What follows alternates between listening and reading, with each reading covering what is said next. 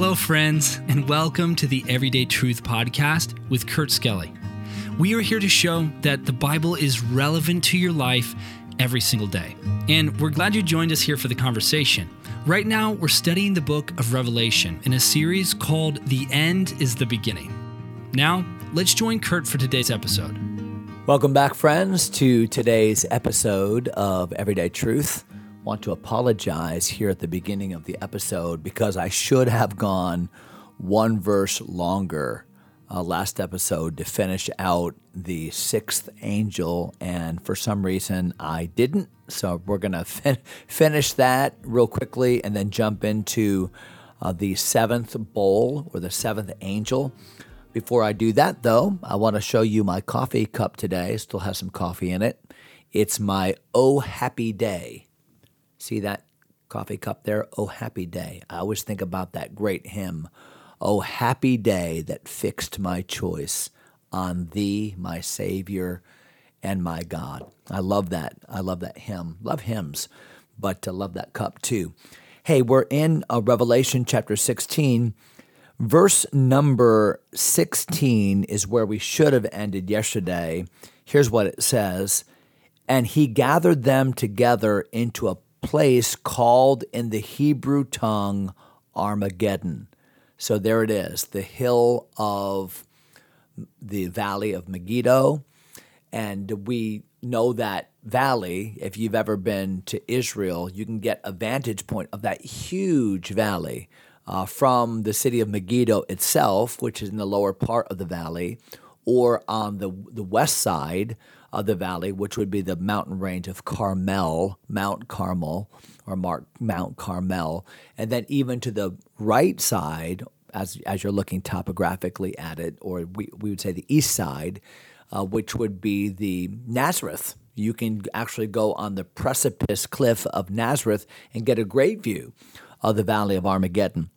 And remember, that's going to be the site of not just one battle, but kind of a war, a series of battles at the end of time, at the end of the Great Tribulation. And remember, we talked yesterday about the devil and the Antichrist and the false prophet and the demons like frogs that have gone out of them to convince the rulers of the world to ally themselves with Antichrist in that battle. So there it is, Revelation chapter 16 and verse 16. So that brings us to our final bowl judgment. So remember, we've talked about the seven seals. We've talked about the seven trumpets, and now the seven bowls. And this is going to bring us to the end of, we'll see that today, the end of the judgment of God on this earth during the Great Tribulation. So look at verse number 17.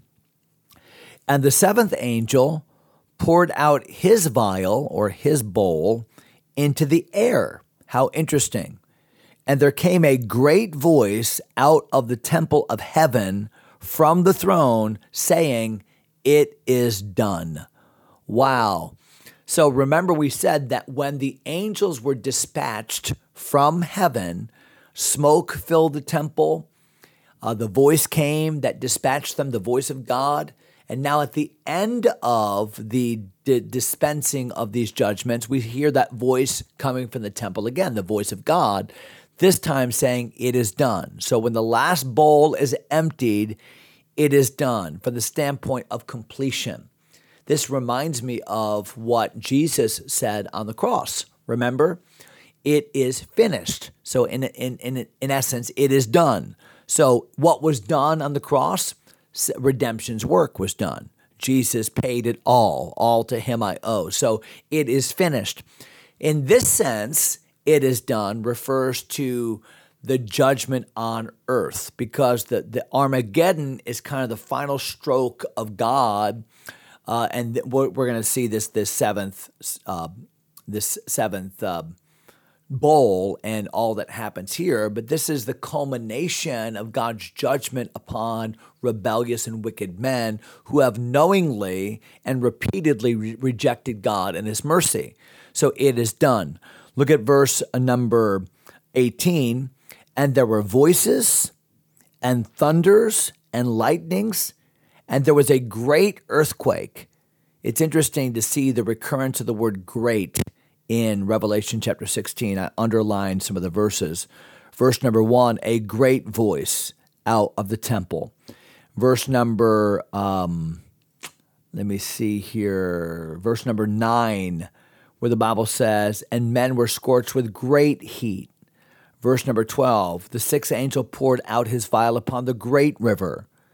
Verse number 14, the battle of that great day of God Almighty. Verse number 17, a great voice out of the temple. Verse 18, a great earthquake. Verse 19, a great city.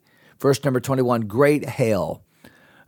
End of verse number 21, the plague was exceeding great. So the emphasis of this mega, both in judgment and both in God's sovereignty, we see in Revelation chapter 16. So verse number 17 again, the seventh angel poured out his vial into the air. There came a great voice out of the temple of heaven from the throne saying, it's done. And there were voices, thunders, lightnings. There was a great earthquake, such as was not since men were upon the earth, so mighty an earthquake and so great. So there's our word again. So what is part of this seventh bowl? Well, part of the seventh bowl is the earthquake that shakes the entire earth. I think there's a reference to that in Hebrews chapter number 12, that God will shake the earth yet once again. So this is the shaking of the entire earth. So greatly will the earth be shaken that it's going to change the topography of the planet.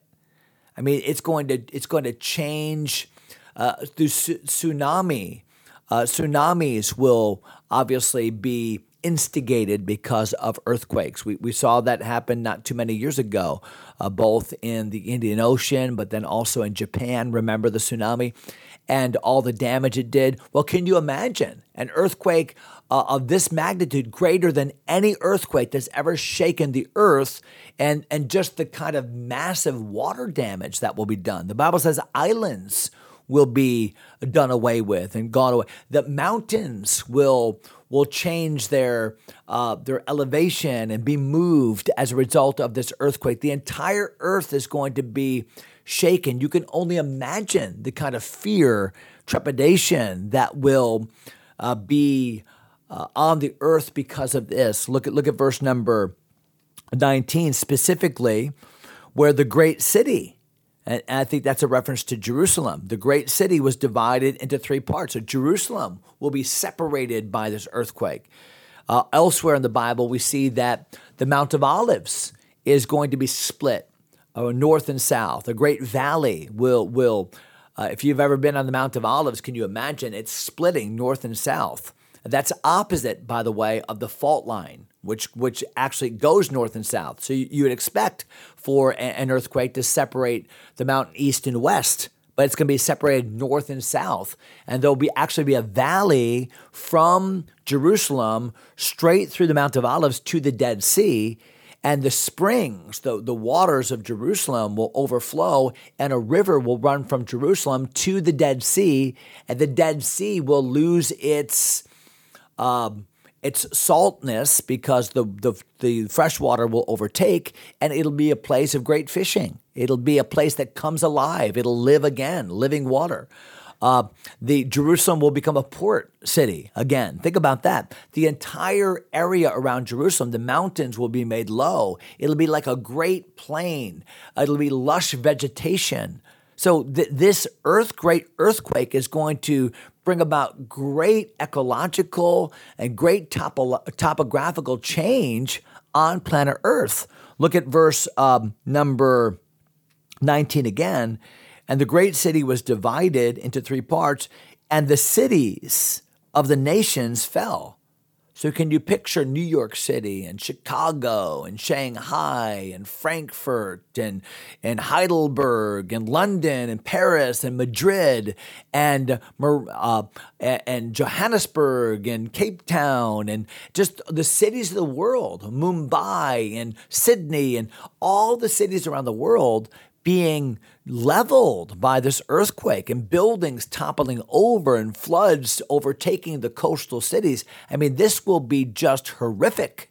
And the Bible says in verse number 19, and great Babylon came in remembrance before God to give unto her the cup of the wine of the fierceness of his wrath. So specifically, the central city of Antichrist's reign, Babylon. Now, some would picture this as the capital city from which Antichrist rules, which could be a European city.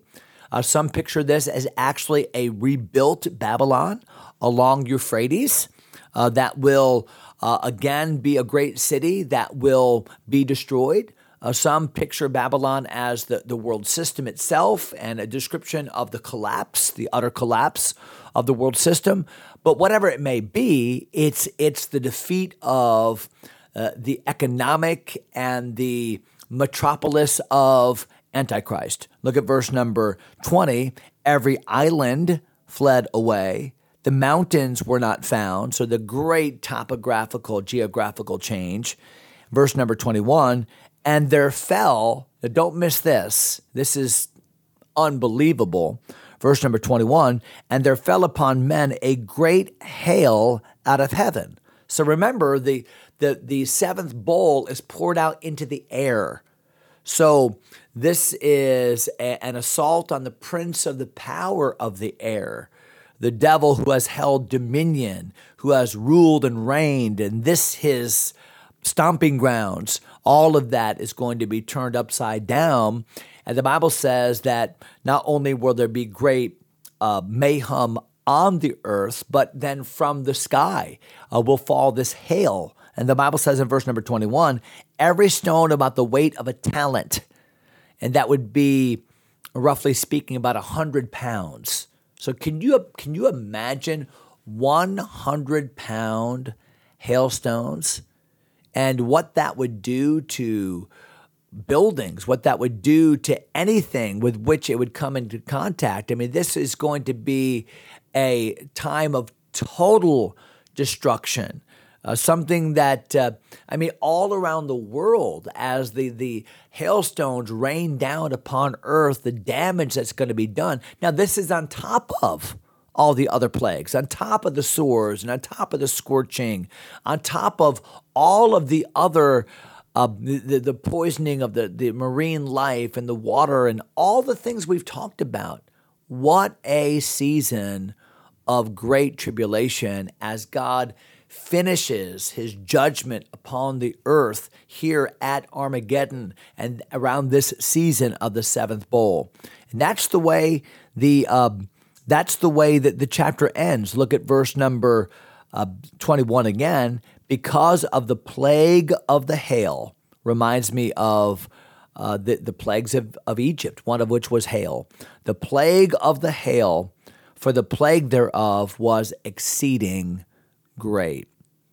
So what's the Bible teaching? The Bible's teaching that when man decides to rebel against God, when man says, I am not going to follow God, he is inviting the worst kind of judgment. He's playing the wrong game, isn't he? And it's a fearful thing to fall into the hands of this kind of a God. Righteous indignation that is in a big way evidenced here in Revelation chapter number 16. So that's it for chapter 16. We'll come back next episode, start a brand new chapter. We're making some progress here in the book of Revelation. And so next episode, chapter number 17. Hope you'll join us. Until then, God bless you. Have a great day in the Lord, and we'll see you next time. Thanks for taking time to listen. If you enjoy Everyday Truth, go ahead and subscribe to the podcast or share it with a friend. Until next time, God bless.